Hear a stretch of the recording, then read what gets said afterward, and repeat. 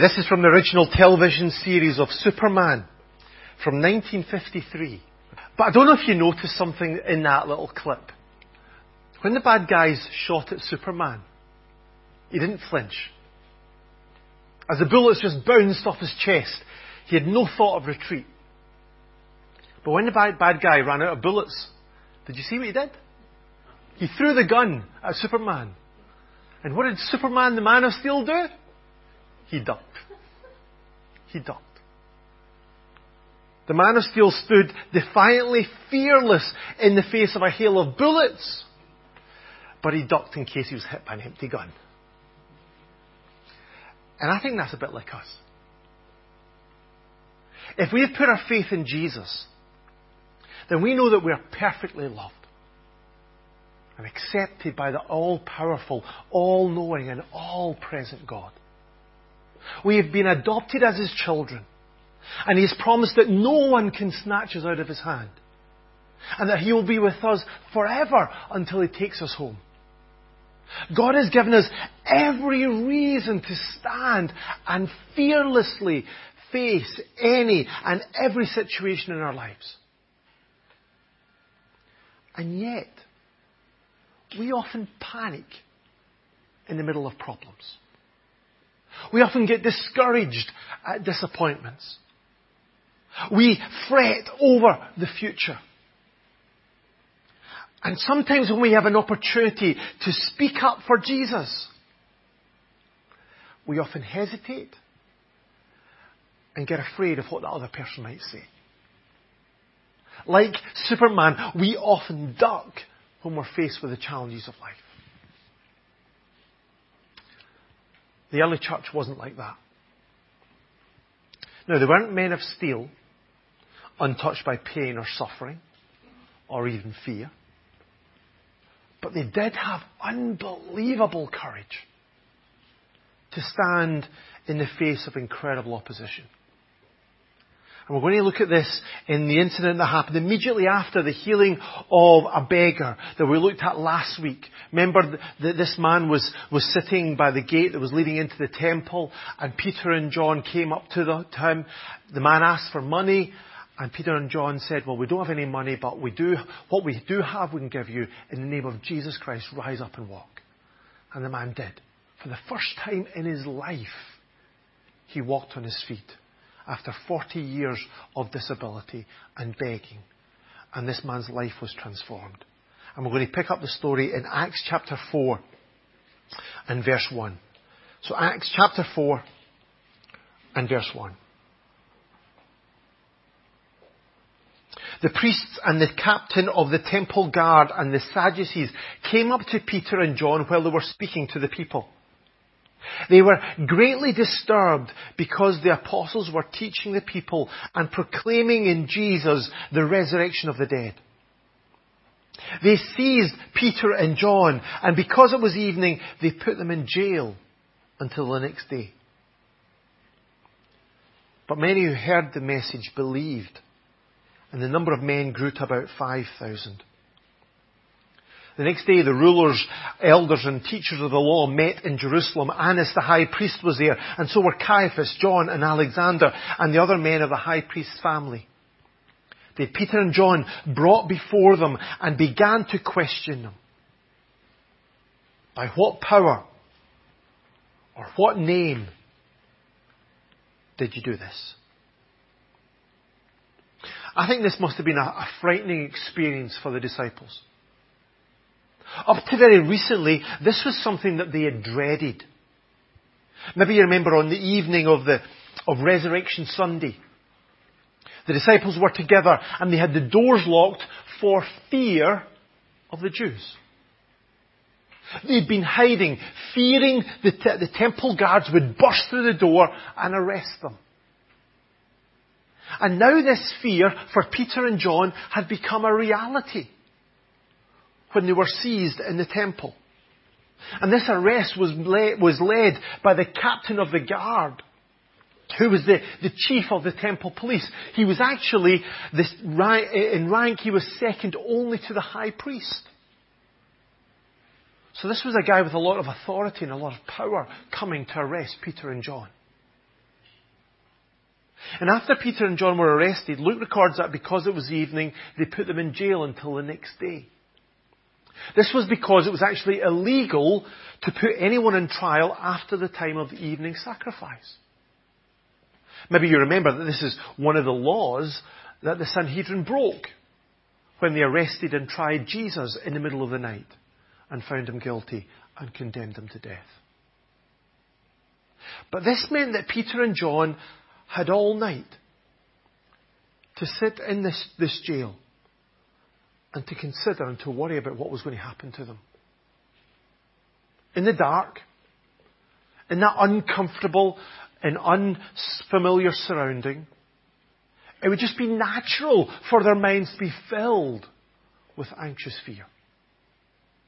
Remember, guys, Peter and John were just people like us. They felt pain and struggle just like we do. They weren't like characters on a TV program like Superman. Then after their first night in jail, they had Peter and John brought before them.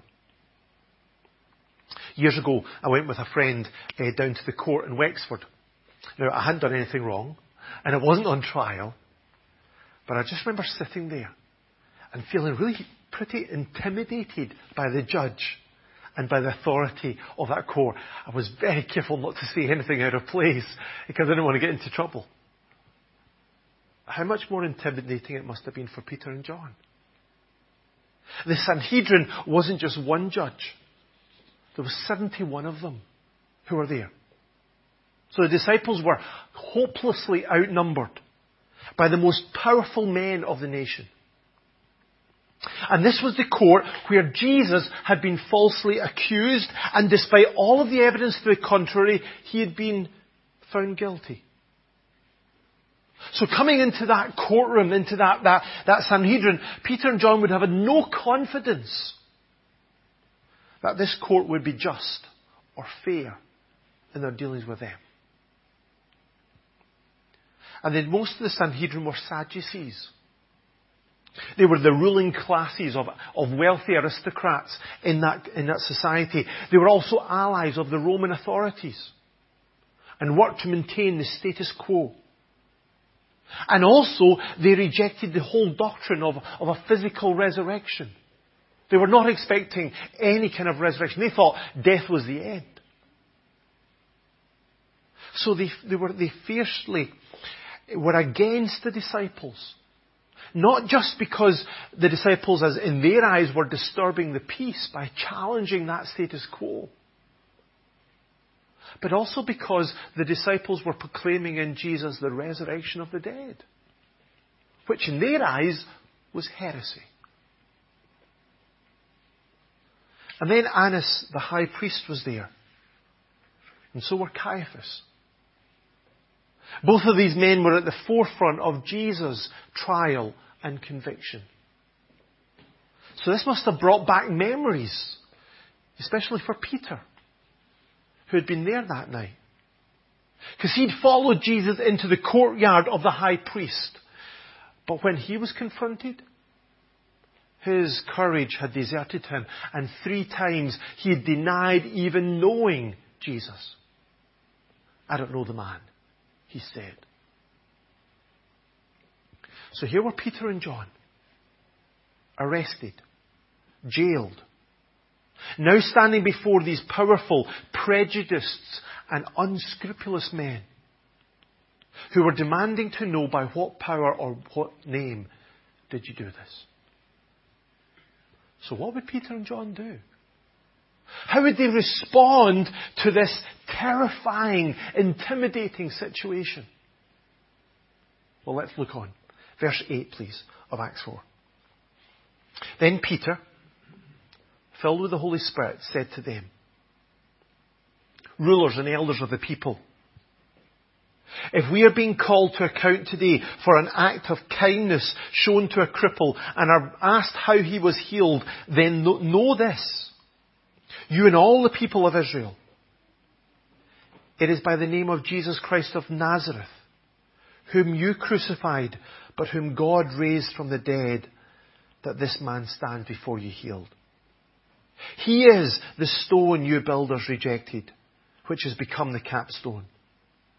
Salvation is found in no one else, for there is no other name under heaven given to men by which we must be saved. In that threatening and intimidating and daunting situation, Peter courageously declared the power of Jesus. It's by Jesus of Nazareth that this man stands before you healed. As he did before, Peter took none of the credit of this healing. He didn't try and share the limelight with Jesus. Instead, he used this amazing miracle of this man's healing to point people to the life-changing power of Jesus. But amazingly, that wasn't all that Peter said here. In the book of Corinthians, in the letter to the Corinthians, Paul wrote that the message of the cross, or the message of Jesus Christ crucified, is a stumbling block to the Jews.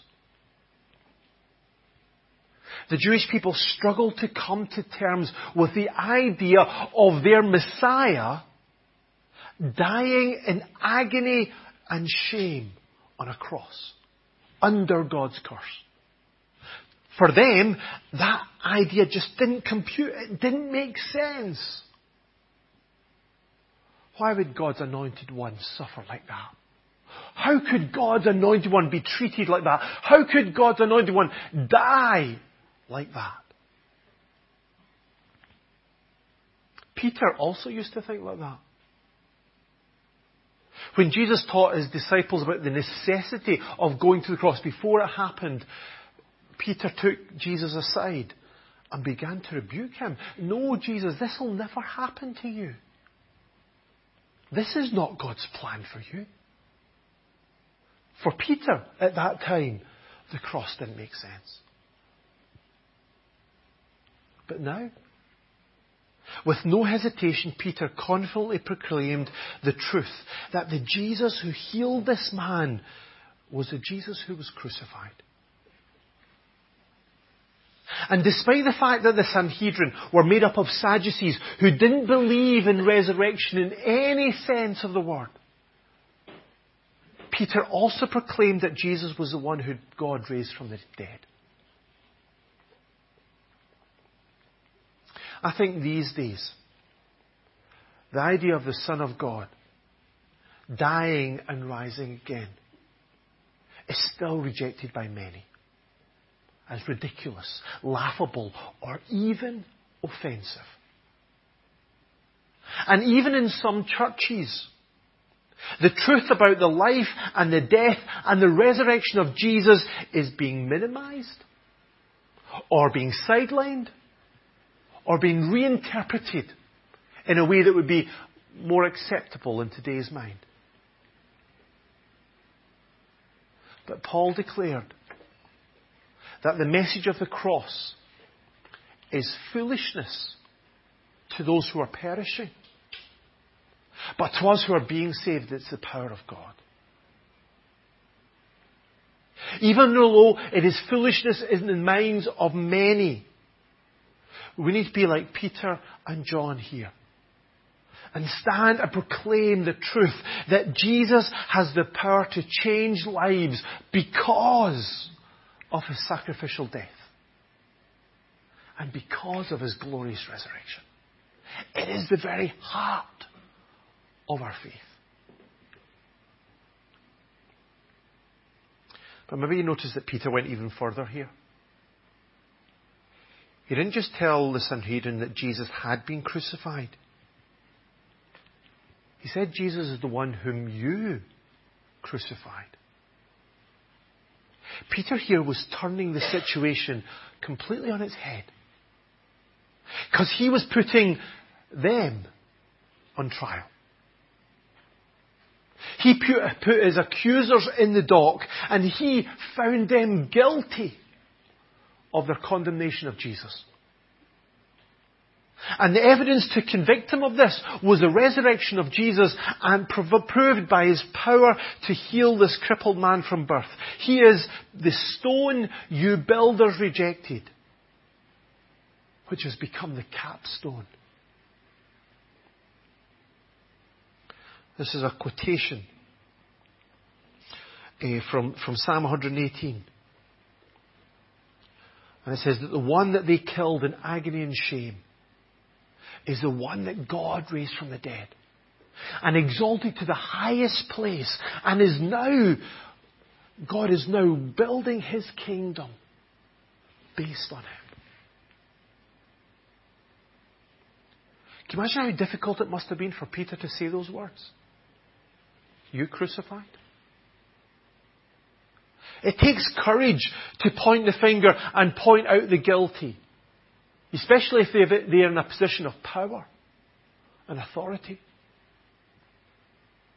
Or especially if it's in our culture where it's completely unacceptable in many people's eyes to say that another person's belief or behaviour is wrong. But it's crucial that we don't duck out of this responsibility. Today, we are called to stand up and declare God's judgment on people. We need to be willing to say that all have sinned and fall short of the glory of God.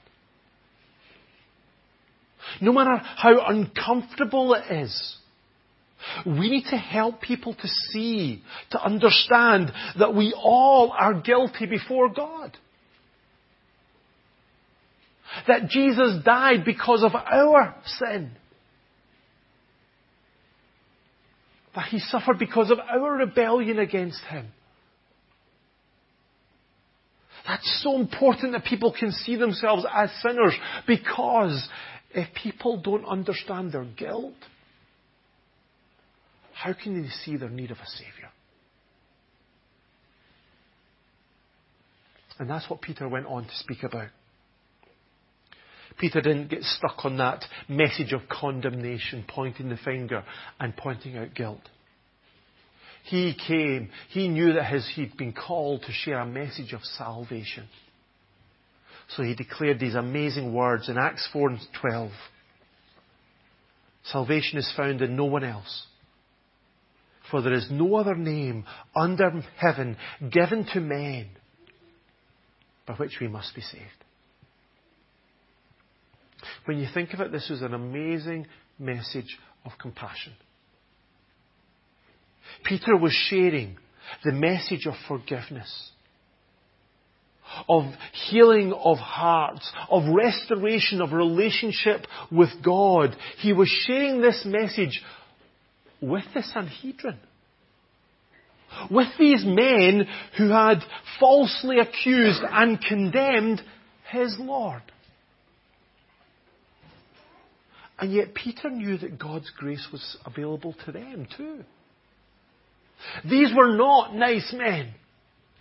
They had condemned the only truly innocent man.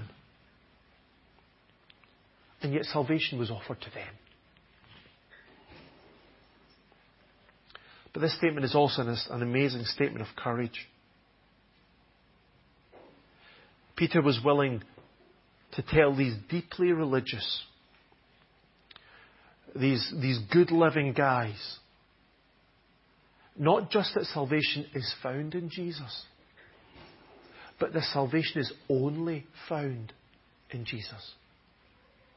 That He is the only way for us to be saved. I don't know about you, but I think that takes courage today to say that. The politically correct thing to say is that all beliefs are equally valid and true. And in the end, all roads lead to God. So it really doesn't matter what you believe, because everybody gets to God in the end. To make an exclusive claim of truth is seen as arrogant and offensive. And yet Jesus declared that truth. He said, I am the way and the truth and the life. No one comes to the Father except through me.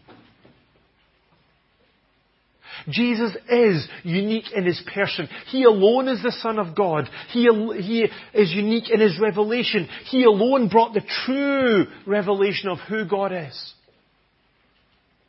And He is alone in His atoning sacrifice for our sins. He alone died for our sins. So He is the only way to salvation.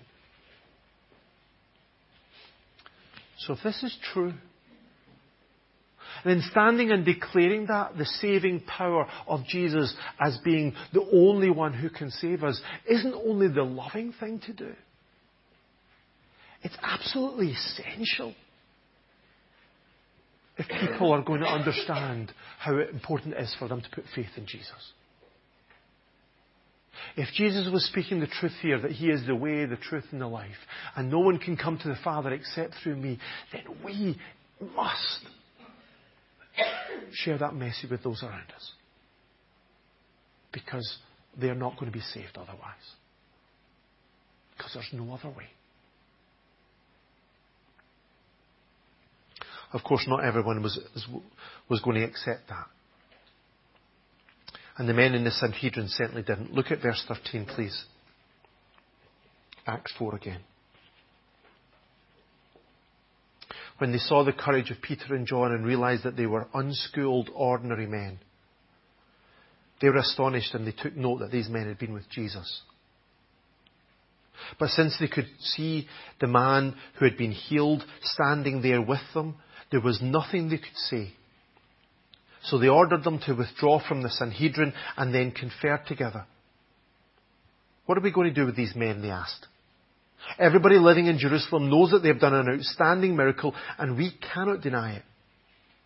But to stop this thing from spreading any further among the people, we must warn these men to speak no longer to anyone in His name. The authorities couldn't disprove the evidence in front of them. This man's life had been visibly and completely changed. And of course they couldn't even refute Peter's declaration that Jesus had risen from the dead, because they couldn't point to Jesus' tomb and His body lying there. And so in verse 18 it says this, then they called them in again and commanded them not to speak or to teach at all in the name of Jesus. Now this wasn't just a suggestion. This was a direct command from those who had the power and authority to arrest, to imprison, to punish, or even to kill if they didn't comply. But Peter and John weren't willing to be silenced by these men. They were willing not only to speak up about Jesus, they were willing to suffer for the name of Jesus. Look at what they said, verse 19. But Peter and John replied, judge for yourselves whether it is right in God's sight to obey you rather than God. Yes, Peter and John, as citizens of that nation, wanted to live in keeping with the laws of that land. They wanted to honour and to submit to their leaders. But when their commands went against God's commands, their decision was clear. They were committed to follow God no matter what the cost. They were not going to be silenced. People could accuse them, attack them, even take their lives, but they were not going to stop telling everyone they could about Jesus. That's the courage that we need today. With Paul, we need to stand and declare that no matter what, I am not ashamed of the gospel. Because it's the power of God for the salvation of everyone who believes. That is what we're called to, folks. That's what we need to be committed to. But how? How can we get that courage? How can we get the kind of courage that enables us to stand in the most difficult or daunting situations and declare with confidence that Jesus is the Saviour?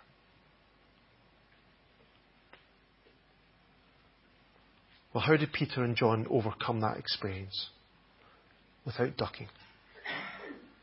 Well, when the Sanhedrin listened to them, they realized they were unschooled, ordinary men, but they were astonished. They were astonished because they hadn't been trained in the rabbinical schools. These guys weren't graduates from university. These guys weren't people who had all the training behind them and who were professional preachers in their eyes. To them, Peter and John were just ordinary, everyday blokes. So how could they stand and so clearly and so courageously declare the truth of the gospel? Well, although they hadn't been to seminary, these men had been with Jesus. For 3 years they'd spent time with Jesus. They'd listened to Him. They'd watched Him. They'd allowed Him to pour His love and His grace into their lives. And that had changed them. Spending time with Jesus had changed these guys. And then they'd also met up with Him after He'd risen from the dead. So when Peter and John spoke about the resurrection, they weren't talking about some kind of theoretical idea. They were sharing what they'd experienced. In verse 20 they say, "For we cannot help speaking about what we have seen and heard." They'd seen the empty tomb. They'd met the risen Lord. They'd seen His nail marks in His hands and His feet. They knew that there was nothing that those authorities could do to them that Jesus had not already conquered and defeated. Death to them wasn't something to be feared because they knew that Jesus had already conquered death.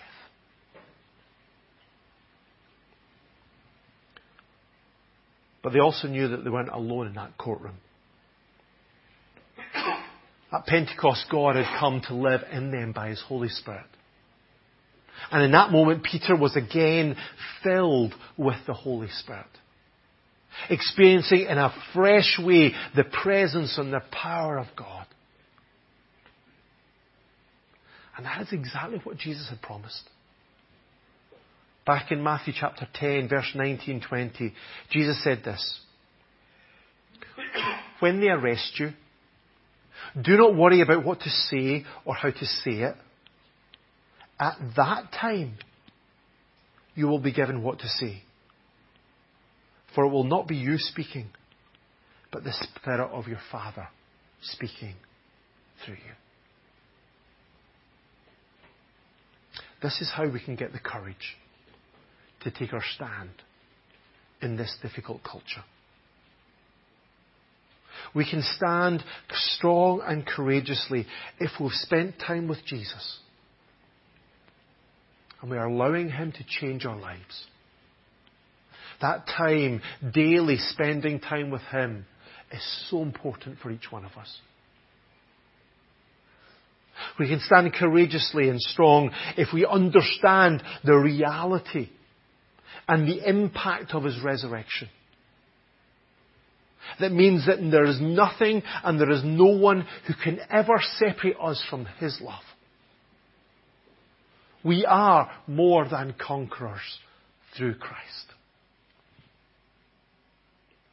And we can stand strong and courageous if we're filled with the Holy Spirit, allowing Him to influence us and impact our lives and empower and equip us for the work that He's given to us. For God did not give us the spirit of timidity, but a spirit of power, of love, and of self-discipline. The Sanhedrin couldn't silence Peter and John.